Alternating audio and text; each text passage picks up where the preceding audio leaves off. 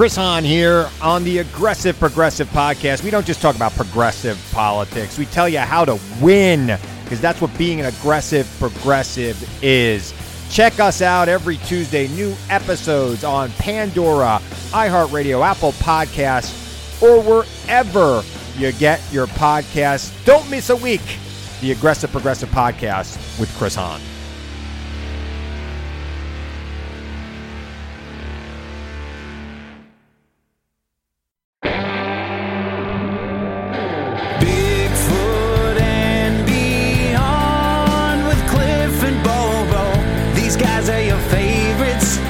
Share, subscribe, and rate it 5 stars. Bigfoot and Beyond, the greatest podcast. Wherever you're listening or watching, remember always keep it squatchy, yeah. And now your hosts, Cliff Berkman and James Bobo Fay.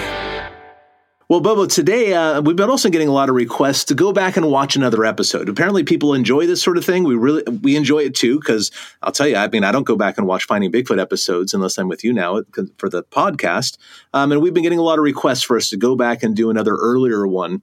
So we've dug through the archives on Discovery Plus. And again, Discovery Plus is that streaming service for Discovery. I think it's still $6 a month, I think.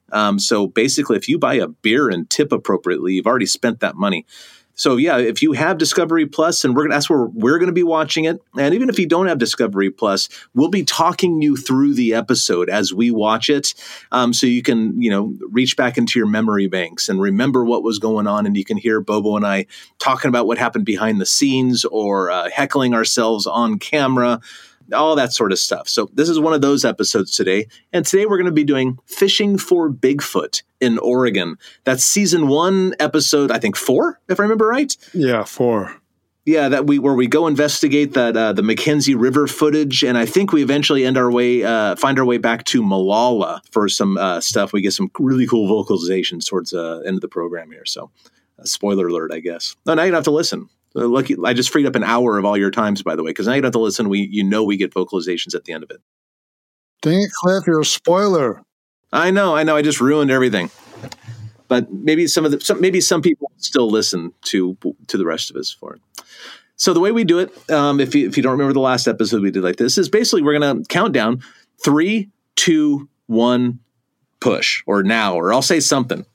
So when I get to that word, the push or the now or whatever, that's when you push play, or that's when you push stop. And that way you'll be watching at approximately the same time as Bobo and I, because we can't show you the episode. That's trademark things. And Discovery and Animal Planet love us, but they don't love us that much. So we're just go to the Discovery Plus and get their service because it's worth it anyway. And then just watch the episode along with us. And no, we don't get paid by Discovery. No, we have Discovery Plus because we have Discovery Plus. It's not a matter of us getting, paid for this or something like that. So go find Fishing for Bigfoot in Oregon, season 1, episode probably 4 or something like that. And here we go. All right, so I'm assuming that's as ready as you're going to be. So Squatchketeers, are you ready? I just heard a yes from the ether. Okay, 3, 2, 1, play. All right, so here's the introduction with our fantastic narrators, kind of going over the scenes. Looks like we're going to Oregon this week. The BFRO led by Matt Moneymaker. Remember that, Bobes, when they still said that we were BFRO members? Yeah, of course we're not. Matt is, of course, but the rest of us, we're independent. I mean, we work with the BFRO. We've got nothing against the BFRO, but speaking for myself, I just don't join groups, Yeah, anybody who says I'm in their group, I may help them out with something, but that might be a stretch, really. I'm not in any groups. I don't get along well with other people, This is bringing back some memories now. This is over 10 years ago now. Yeah, we filmed this in February 2011, which, of course, is over 10 years ago. I was so stoked to go there. This was a great one. Yeah. And of course, this is all first season stuff. So we're like learning the ropes at this point. We may have had a format at this point because we filmed this one after the Georgia and Florida and all that stuff. I think This was the second to last one that we filmed, I believe. You're right.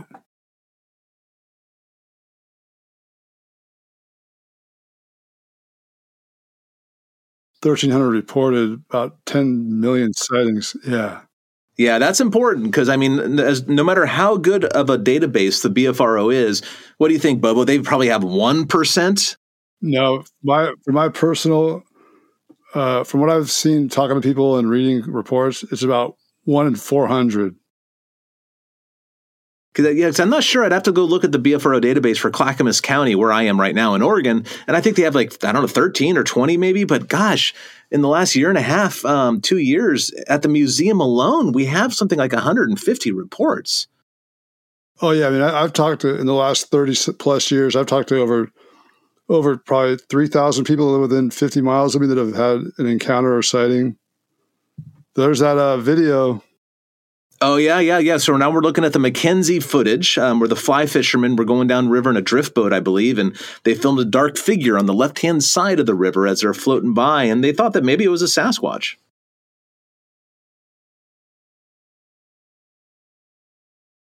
Look at the young Finding Bigfoot crew. Yeah, we got to get Renee on here. Reached out to her, so she should be coming on here pretty soon. Yeah, Renee needs. I think she would enjoy this. I don't know what we talk about with like Bigfoot and stuff, but man, I know she'd have a lot to say with Finding Bigfoot. Moneymaker. Short hair, no mustache. Who is that guy? He has a mustache. Yeah, I guess he's got a mustache buried in that beard.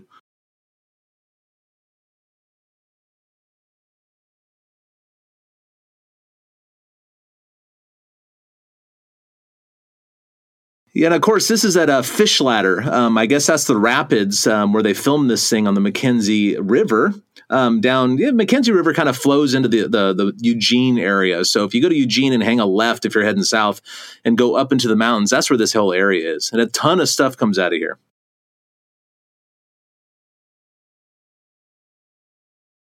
Look at you, Bubs. It's hard to.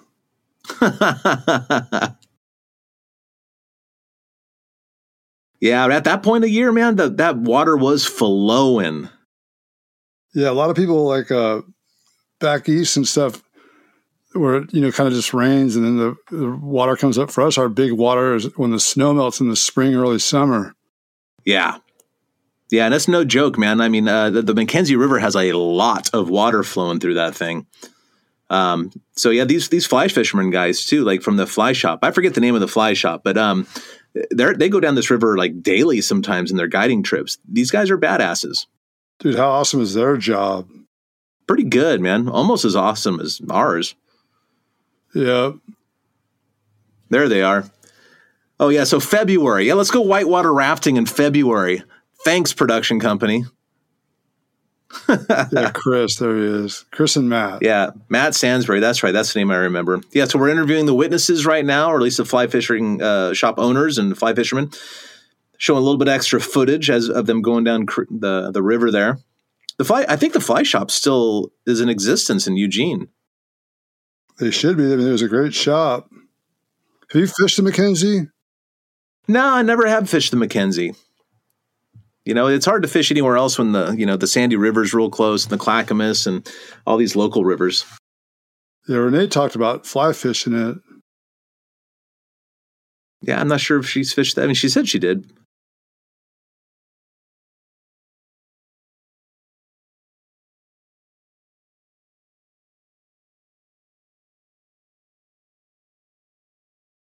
Okay, so yeah, right now the fly fishing guys are just talking to us about their observations and what they normally see when they're going down the river. And they say that they don't see a lot of people in this area. When I went over there for the recreation, I found like fire pits and really well-worn trails and litter and stuff. So people definitely went there. Oh yeah. I had actually done an investigation. You can read about it on my website, not the museum website, but cliffbarrickman.com. And I shot a little video at the area. This is before we actually went to the site. This is before we filmed Finding Bigfoot. So I had already kind of come to the conclusion that this may not be a Bigfoot. Like we're looking at something that may not be a Bigfoot in this film. And then they asked me to do the episode about the film. And I go, well, yeah, I've already come to my own conclusions, and they didn't seem to mind. So we got to go do it again. But I thought this was a great opportunity because I knew they were going to put us down the river in a raft where we can take photographs from the same position or real close. Because when I was there in the summer, I had to get out there with waders. My friend Will got out there with waders, and we took shots as close as we could, but we couldn't get to the deep part of the water where the actual footage was taken. Yeah. I was pretty stoked that I didn't have to get in the raft that day. I bet. I was kind of excited to get in, but that excitement did not last long. Shortly after I got into the raft in the full dry suit and all that other stuff, I couldn't feel anything, let alone excitement. Remember, like the biggest helmets they had was like medium large, and Moneymaker's head was just squished. Oh yeah. When my head was, I've got a big noggin, man, so my head was squeezed in there too. I just remember Moneymaker, I just remember them like having to force it on, like it was like a struggle to get it on. And he's like, I was totally in pain, uncomfortable, just hating it. Oh man, looking at this, it was so unpleasant to be in there.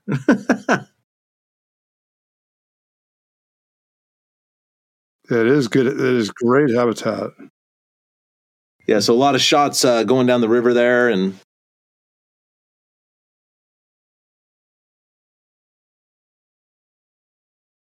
it was so hard to even talk at that. I mean, towards the end of the float, man, I could barely speak. I was so cold. You know, you get so cold, your brain freezes up. And for me, that could be like 50 degrees. The air was like mid-20s that day, high 20s or something. Oh, yeah, I just froze.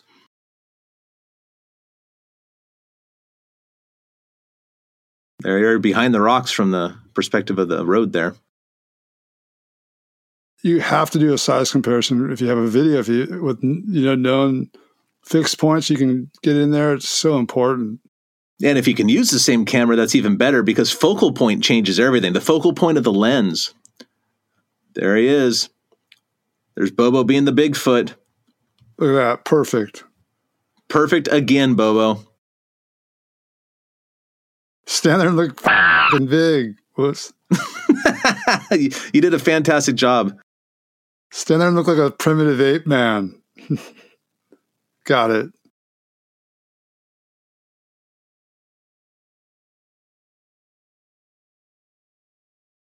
Yeah, it was pretty sketchy. Like Bobo just asked me, of course, on camera, like, how was it holding the camera? It's like, well, I was doing the best job I could, but like you're in the water. The last thing I wanted was to go in that water. So, and of course, I've got control issues, so I'm looking and make sure we're not going to hit any rocks and all that sort of stuff. And it was gnarly. That was a heck of a way to start the Fighting Bigfoot show, doing sketchy stuff in the middle of winter. Yep.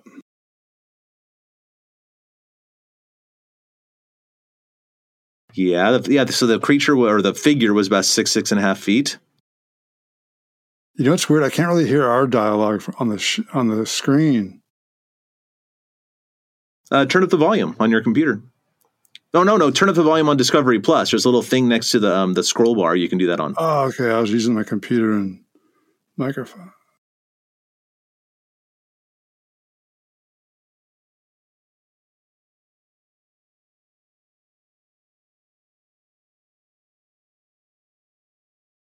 Yeah, I think later analysis of this footage showed that the thing that whatever that dark figure is, it seems to be a person wearing a hat.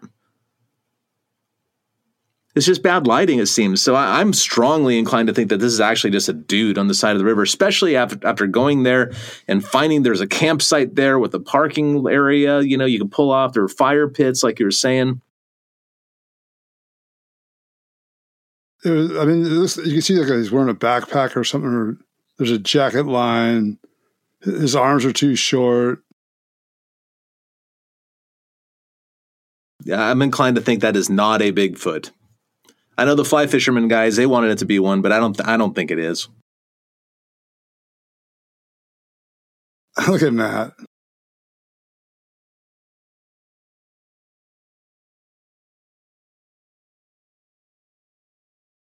Okay. Well, okay, Matt's saying that even though whether or not the figure is a Sasquatch, there are still sightings in the area, and he's absolutely correct. A ton of stuff happens up the Mackenzie River. I did a speaking event last year, and I think the year before up at Mackenzie Bridge, and of course that whole community got burnt out last year with the fires, unfortunately. But yeah, it's terrible. But I got 10 sightings probably from doing those 2 jobs. Looks like a backpack right there, Cliff. Could be.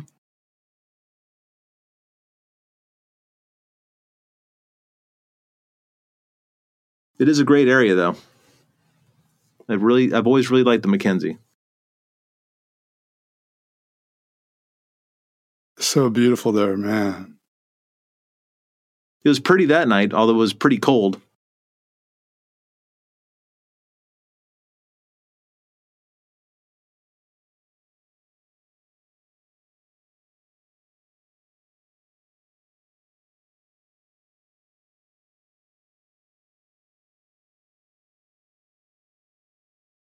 Yeah, so Bobo now, for the people at home, is explaining how he's had a lot of good luck in storms because Sasquatches use the sound as cover to approach closely. Can you tell us a little bit more about that, Bobes? I was in the redwoods mostly, but yeah, I mean, when the big drops coming down, especially in those trees like 200-300 feet tall, those drops coming down get a lot of momentum and get pretty big. So then all of a sudden you hear snapping, like branches breaking. When it got heavier, like or the wind picked up and the really got loud, you'd hear them come in. Then there's that one we did in Tahoe area, Sierra Nevadas, where we had that raging storm. We had good calls come up to us, and then West Virginia we had calls in that storm.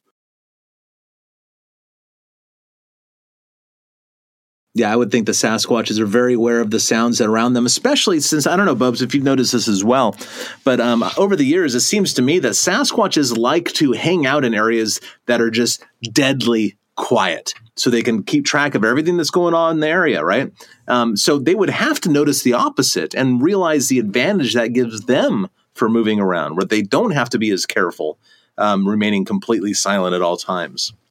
Especially there's like a loud river or creek, they'll definitely use that. Look at Cliff warming up. Yeah, my high, shrieky, shrill thing.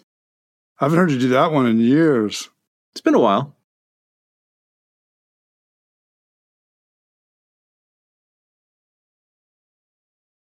And of course, at this point, the show is still new, and everybody was just going like, what are these idiots doing? Oh, I think there still are a lot of people. Probably.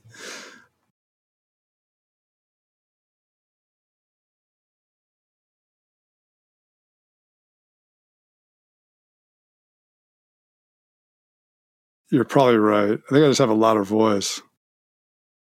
Yeah. So yeah, that is a debate. Like, do the low-pitched ones go further, or do the high-pitched ones go further? It seems to me that the high ones go further. Well, that's what science says, right? That's what science would say. I don't know, because I would think that the low-pitched ones they have less energy. But see, I don't know. There comes a point eventually, like when you get to the infrasonic range, at least, that the wavelengths go through like barriers and they can travel better. So I don't know where that is. So maybe we have some audiologists, people who study sound listening. I kind of doubt we do, but maybe we do. Maybe they would have an answer, in which case you can email us. Just go to the website, bigfootandbeyondpodcast.com, and hit contact and let us know what you know about vocalizations, which ones go further. Okay, Renee saw a hot spot on the therm. Turns out to be an elk. That's what we have here. Oh, yeah. And it's possible that sometimes the way they edit it, they'll keep showing like the ambiguous shot and not show the shot where you can see like it on 4 legs.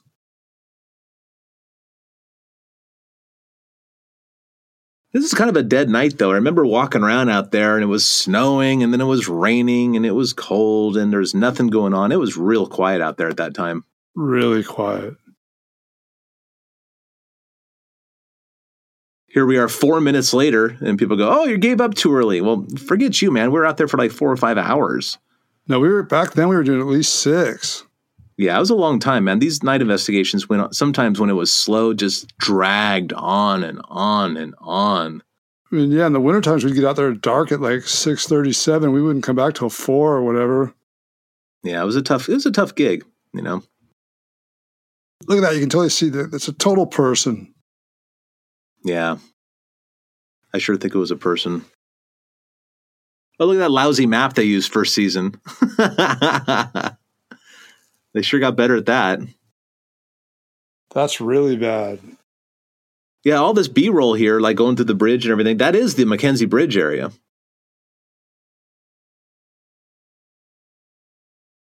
Oh, we're going to Toby's?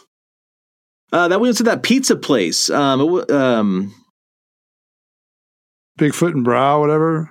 Yeah, Bigfoot and Brews, I think. Yeah, and he has a Bigfoot statue that's still there. In fact, it's still there today. Yeah, I drove by there last year at some point. Ike's Pizza, that's right, Ike's Pizza.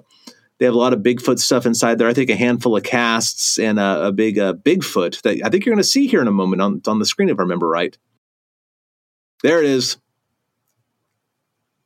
There it is. This is a good one. It ain't no Murphy, but that's a good one. That's the silhouette of the shape I saw when I had my first sighting. Just like that build. Yeah, same build, like smaller head, not the giant head everyone talks about. Yeah, we're still doing all the introductions because the audience didn't know us yet. A couple seasons down the line, we didn't bother introducing anybody.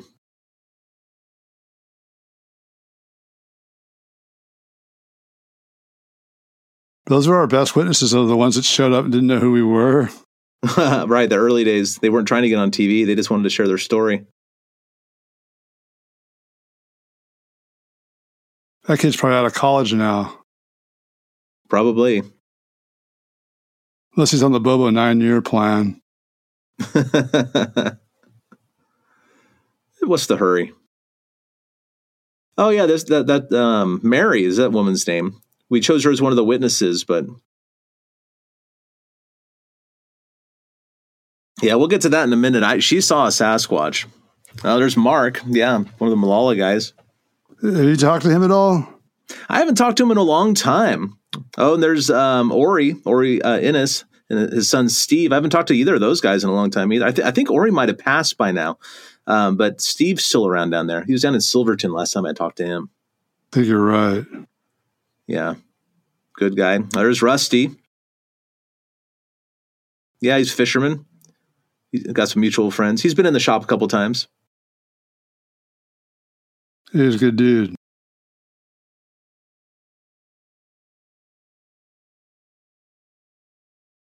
Yeah, his sighting was pretty fresh, which is one of the reasons we pulled him in. I don't think there was any witnesses that I went out with that I didn't like. Yeah, one of the neat things about the show is meeting so many good people. Yeah, there's that cast that Will cast right after Rusty saw that one. Was that a Gunner in the background? No, I don't see Gunner in there. Or Chris, right? The Malala. Malala is a great Bigfoot spot. A lot of it got burnt out, though, with the fires last year, the 2020 fires. I'm not sure how much of it is recovered. I'm not even sure if the roads are open yet.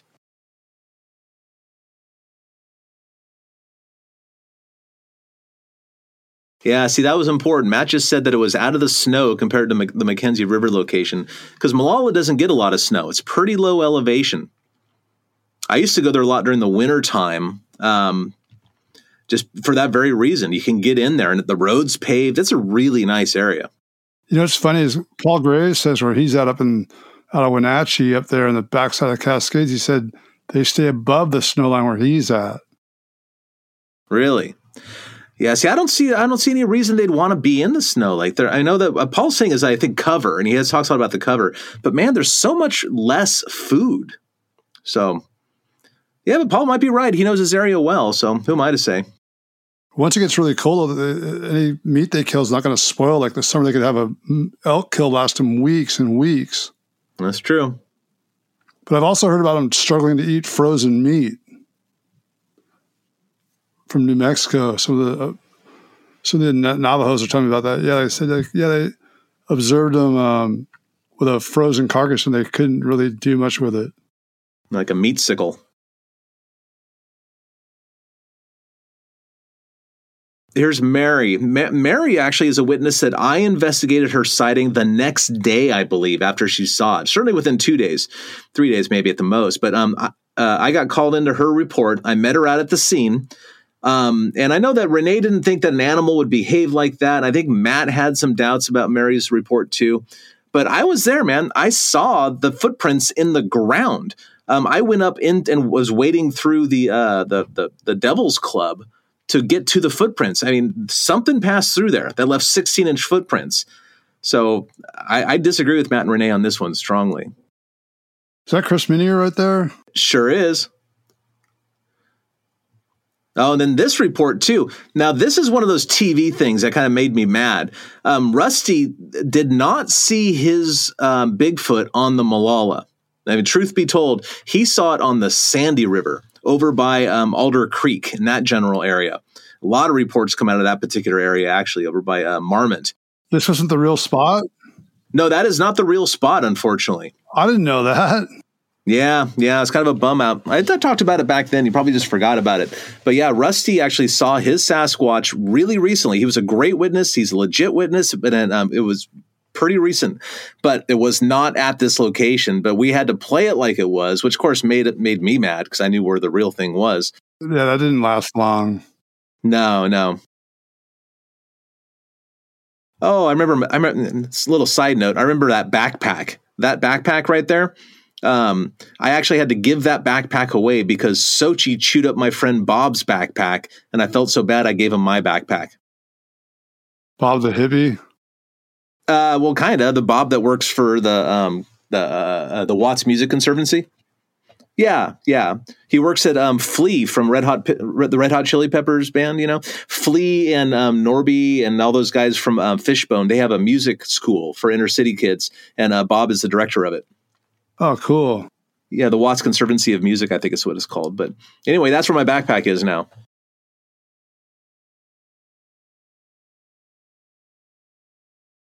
A lot of stuff comes out of where Rusty saw that Sasquatch. Tons of stuff.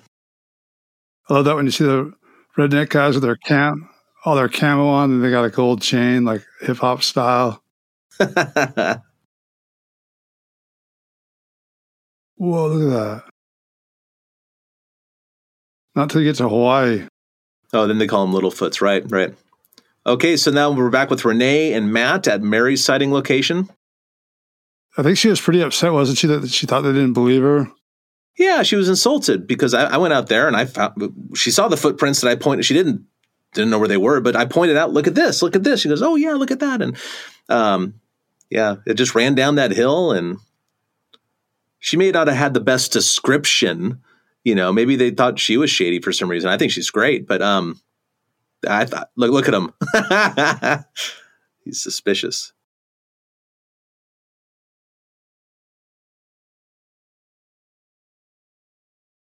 That is rare. It happens at night, but not in the daytime. Very, very rare. Matt is of course saying that the idea of this thing running down and then running along the road is they don't do that. Well, they do that sometimes.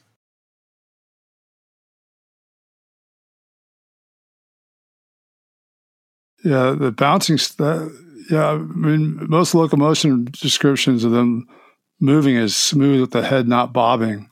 Yeah, well, I think that's a Mary issue more than anything else. I don't think it's a Sasquatch issue. I think it's a Mary issue of the way she's describing it and what she remembers.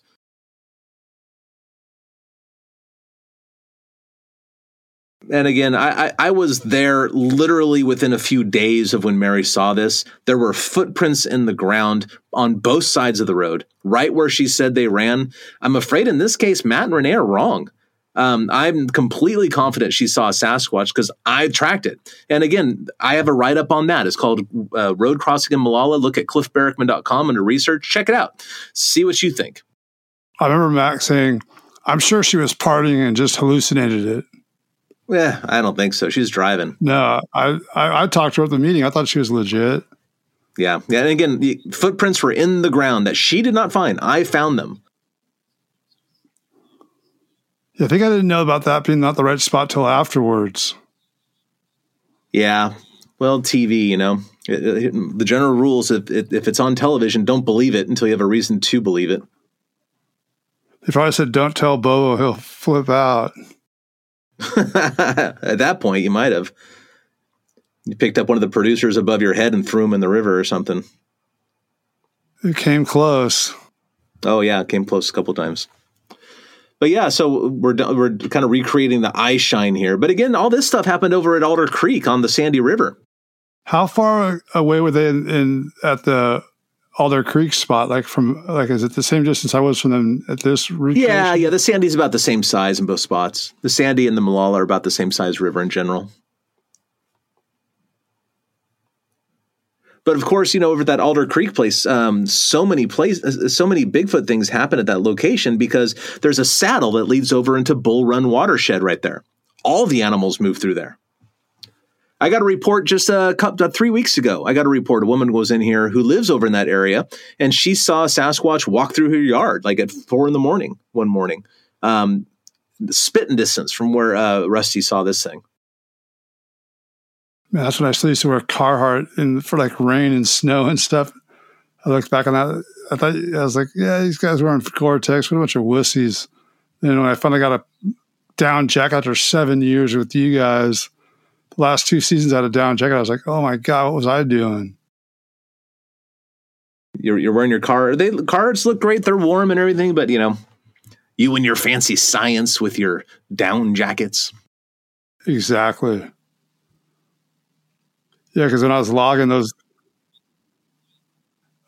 the rabbit bun. Yeah, we're talking about Steve and Ori Innes right now and their friend Mark, and they had a ton of activity throughout the 90s in Molalla because like a couple of them, like I'll say houseless, although that may not be the right term because they're kind of out there, you know, they're just camping out there because they were in between places and they didn't seem to mind so much. They bought nice RVs, remember? Oh, yeah. So they were just basically camping as an address for a while. And at this time, before Molalla became like a scenic river corridor, they had a 2-week limit on where you can stay.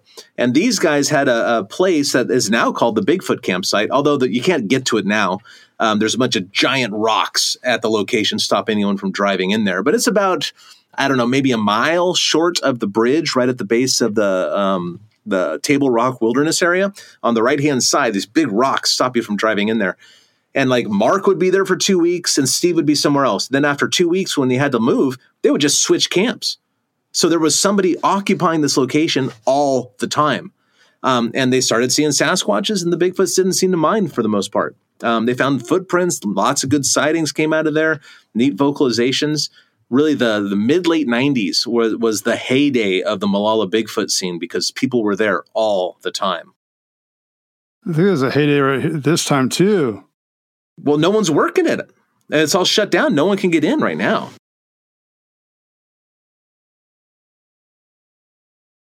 Yeah, and Ori, too. Ori he saw some interesting things out there.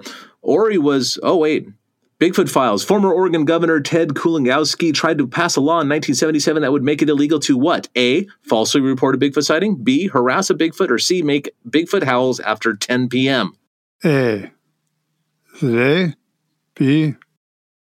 I think it's B. We'll see. B. I got it.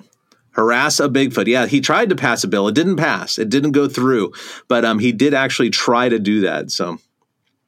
What was it, like April Fool's Day or something? I don't think so. In this case. Maybe it was, though. I don't really know. In the museum here, we're going to do something where Bigfoot and the law kind of meet, you know, so I need to dig that up and find out a little bit more about it. Right. But, you know, Ori there, the father, he actually saw a Sasquatch clapping one time. He's one of my 3 data points for Bigfoot's probably making or possibly making knocking noises by clapping. What was that story again? I can't remember. He was in his RV, I think, at one of these spots, probably the Bigfoot campsite, and he heard, you know, knocking at like pop, pop, like outside, and he goes, "What is that? What is that?" And like he looked out the window, and maybe he didn't see anything when he looked out the window, maybe he did. I can't remember the order, but then he looked out the door, and there was a Sasquatch squatting down, like I guess, near his trailer. Maybe he looked over it through the window, or maybe I'm getting the story wrong. But nonetheless, he looked out and he saw Sasquatch squatting down and bringing his arms together, just like, bop, bap, like banging and then like clapping once every, periodic piece of time. So yeah, he observed a Sasquatch clapping, making those knocking noises. Bun, we had a soul connection. I was so mad when that producer sent her back to the pet store. I'm like, I told you I was going to take her home. And she sent her back, and then I went to go pick her up when we got the day off, and they'd already sold her. Yeah, and for our people who are not watching along with us but listening, Bun is the rabbit that we used. We put a rabbit in a cage with glow sticks on it, trying to attract a Sasquatch in. Now, of course, the rabbit was not in danger. We actually got grief about this. People were saying that we were being cruel to animals and all this sort of stuff, but I'm not sure that even. I think if a Sasquatch came in, maybe that would be cruel. But Bun was well taken care of. We were never more than, say, 100 yards away from Bun. And really, with all the lights and everything, how's a Bigfoot going to sneak by us and get that thing? And if it did, it'd be worth it. Bun was ready to dive on that sword for science advancement. Well, aren't we all, though? Aren't we all? And, of course, Bobo took affinity to the rabbit. Bobo named it Bun. Makes sense. Paul Graves has a song about it. Oh, yeah, that's right. I forgot about that. We need to see if we can get a hold of that for this episode.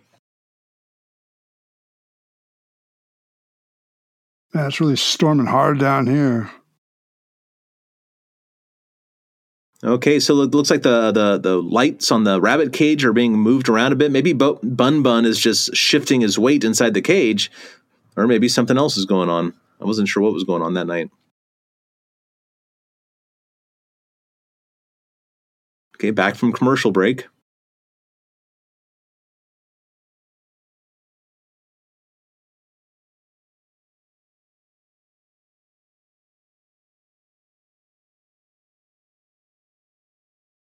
Okay, so the glow sticks are moving under the cage. Where Thurman, we don't see anything in there. It was weird.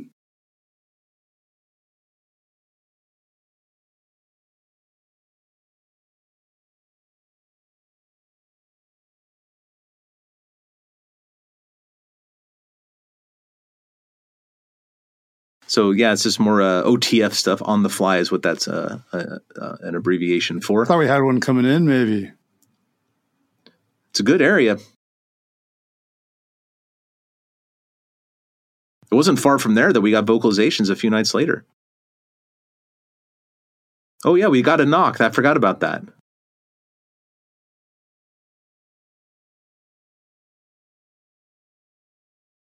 No.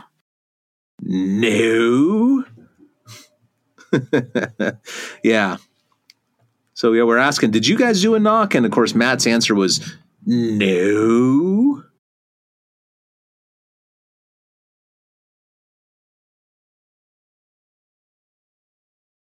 He used to always bust out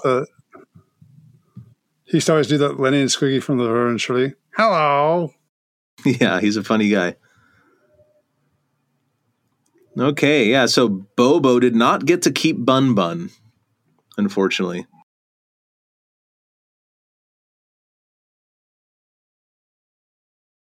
Okay, yeah, so we got a hit basically that night. There might have been a Sasquatch nearby, so we came back another night. I don't know if it was the next night or what. I don't remember. It was a few nights. With a sound system. And then Matt and I went up on the ledge there. And here we are setting up our sound system here, 500 watts worth of it. And we actually went up Horse Creek is where we were, up in the Molalla area, and kind of circled back around so we'd have an expanse to blast down into the valley in case something's down there listening. That was a good system. The thing cranked. Oh, that's when Maker fell asleep, remember? Oh, we'll get to that. Little foreshadowing there for you. And we're explaining the plan right now. We're talking about doing the vocalizations, and then Renee and Bobo are going to hop on electric motorcycles and go piddling around. And of course, you guys got to do that because you're the two with the motorcycle license. Nowadays, we probably just use those electric bicycles. Oh, yeah, they're awesome. Oh, they're way better than the motorcycles were. Yeah, Renee was the only licensed motorcycle person. Remember, she crashed when we were in Indo, just fully, it made her crash. Oh, in Indonesia. Yeah, but I thought you had a motorcycle license, Bobo. No, I lied. You just lied? Okay, perfect. I told her, well, I'd owned motorcycles and I rode them a lot, so I was comfortable riding them. But a license, forget that. Oh, no.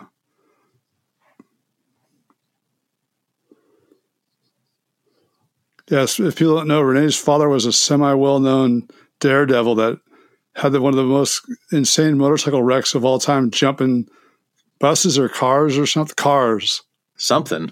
John Holland, look it up on YouTube. John Holland. Oh, is it John Holland? Oh, okay. Yep. Yeah, her dad was a famous motocross guy in the era of Evel Knievel, you know? He was the poor man's Evel Knievel. I suppose, yeah, the South Dakota Evel Knievel. Because Renee, of course, grew up in South Dakota.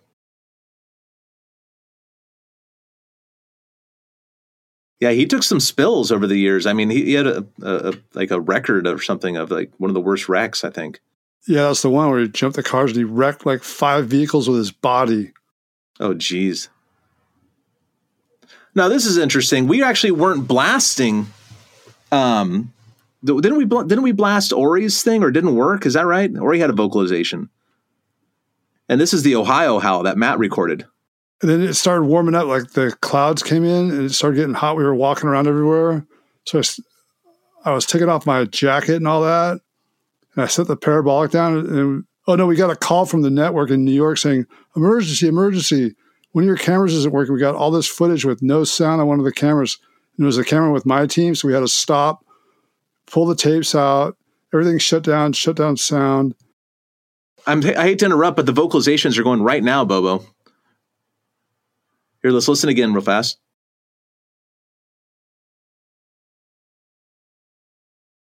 Yep, there we go. I'm sorry, Bobo, I'm in the middle of your story there. I blew it. Sorry about that. Okay, yeah, so the vocalizations are going off right now. You know, it's funny. I was on top of the hill. Matt had sat down for a few minutes and actually fell asleep when the vocalizations are going, and Hamill was up there with us. So he grabbed it and we filmed it and everything. So we got some reactions and everything. But yeah, we got awesome vocalizations recorded. I think, wasn't he asleep and didn't hit stop and it kept playing? No. I was doing the we're doing the blasts like that. And then about 20 minutes later, the things responded and he had fallen asleep in the meantime. And then, of course, we're trying to figure out where you guys were and try to triangulate and stuff and get down the hill and get as close as we can to these things. We heard the best vocalizations I heard in the whole show that night, and all our gear was turned off for like 5 minutes, and that's when it happened. Well, we got it all. Luckily, actually, I got the recorder. I got the recording on my recorder, and you can hear it again. I feel like I'm plugging my website too much. Sorry, guys, but if you want to hear it, go to my website, cliffbarackman.com, and look for the Horse Creek vocalizations. But it didn't sound anything like what we heard in person. No, they never do, man. The recordings just never sound like they do with your own ears.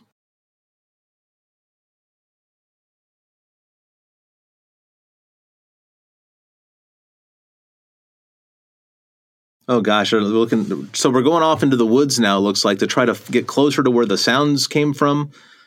Oh, then you see this warm spot on the ground. I forgot about that. Did you pee there? No.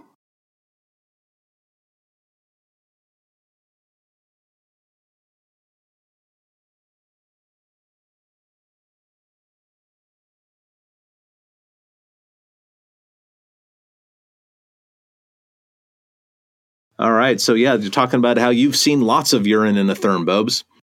Well, so have you. That's true. That's true. But I'm telling you, looking at you on these interviews, man, your hair was quite curly, Bobo. Yeah, natural. Kind of like Lord Fauntleroy sort of like curly. That's when HMP used to do my hair for me. Heavy Metal Pat? Yep. Yeah. He was my hair sensei. You definitely took some time for your hair. And it paid off, I'd say, too, in the long run. Yeah. Yeah.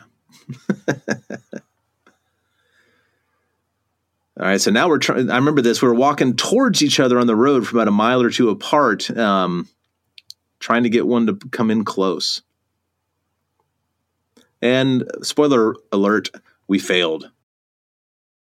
I thought for sure we were going to get him that night. I was positive. Yeah, there were a couple times over the years I thought we were going to get him for sure on camera.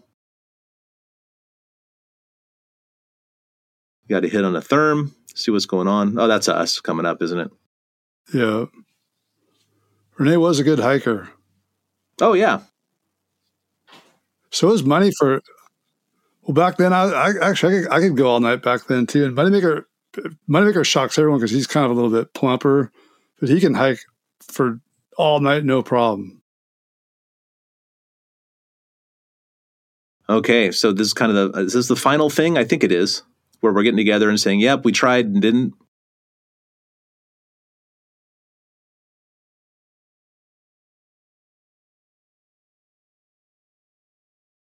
If I was holding the parabolic in the right direction when it happened, we would have got some of the best calls ever.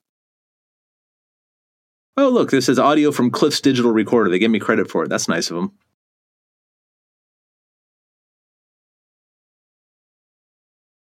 Because it came close. It was because those calls were way closer to us than you guys. We heard them way louder. Oh, yeah. Yeah, but we had some elevation, too, so that helped us. All right, so there we go. That's the end of the episode there. Finding Bigfoot, the Oregon episode, the very, very first Oregon episode here. I'm going to go ahead and push pause. Oh, we didn't even push pause the entire time. We just talked through the whole thing. Whoops. Oh, well, no big deal. No big deal. Cool. Right on, folks. Well, thanks for watching and listening with us. Send in those comments. And until next week, keep it squatchy.